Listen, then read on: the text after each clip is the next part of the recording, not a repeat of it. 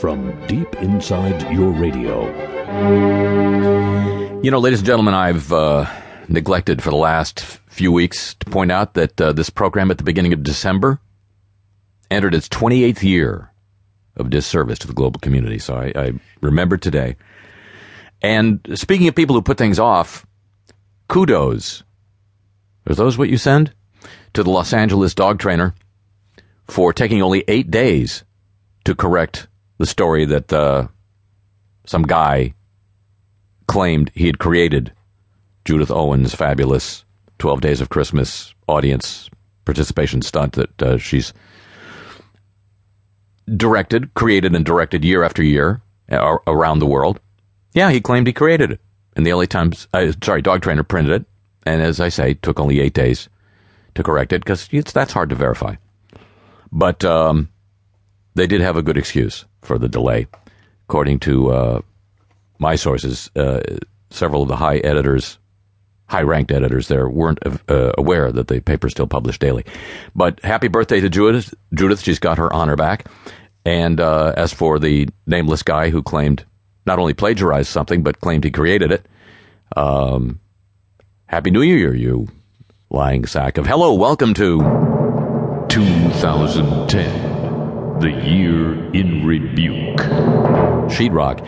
And ladies and gentlemen, 2010 receding in the rearview mirror just as rapidly as the year just passed. That's wacky. And who can forget the greatest environmental disaster in American history so far?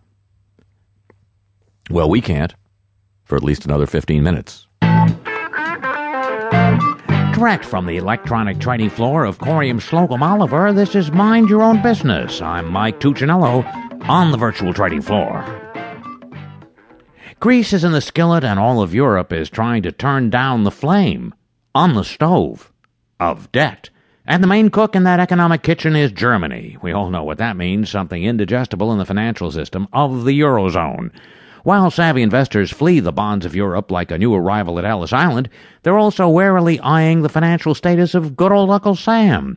The Chinese, with their own housing bubble staring them straight down the barrel, are beginning to wonder if it's time to sell some of their trillions in U.S. debt. And if that happens, the savvy investor will be heading for the fruit cellar for the summer. President Obama declared it a ridiculous spectacle, the drama of 3 companies fighting over responsibility for the oil mess in the Gulf of Mexico. And over at the Money Honey desk, Sylvia Meal Argent has the newly appointed head of British Petroleum's Task Force Gulf Cleanup now as her guest. Thanks, Mike.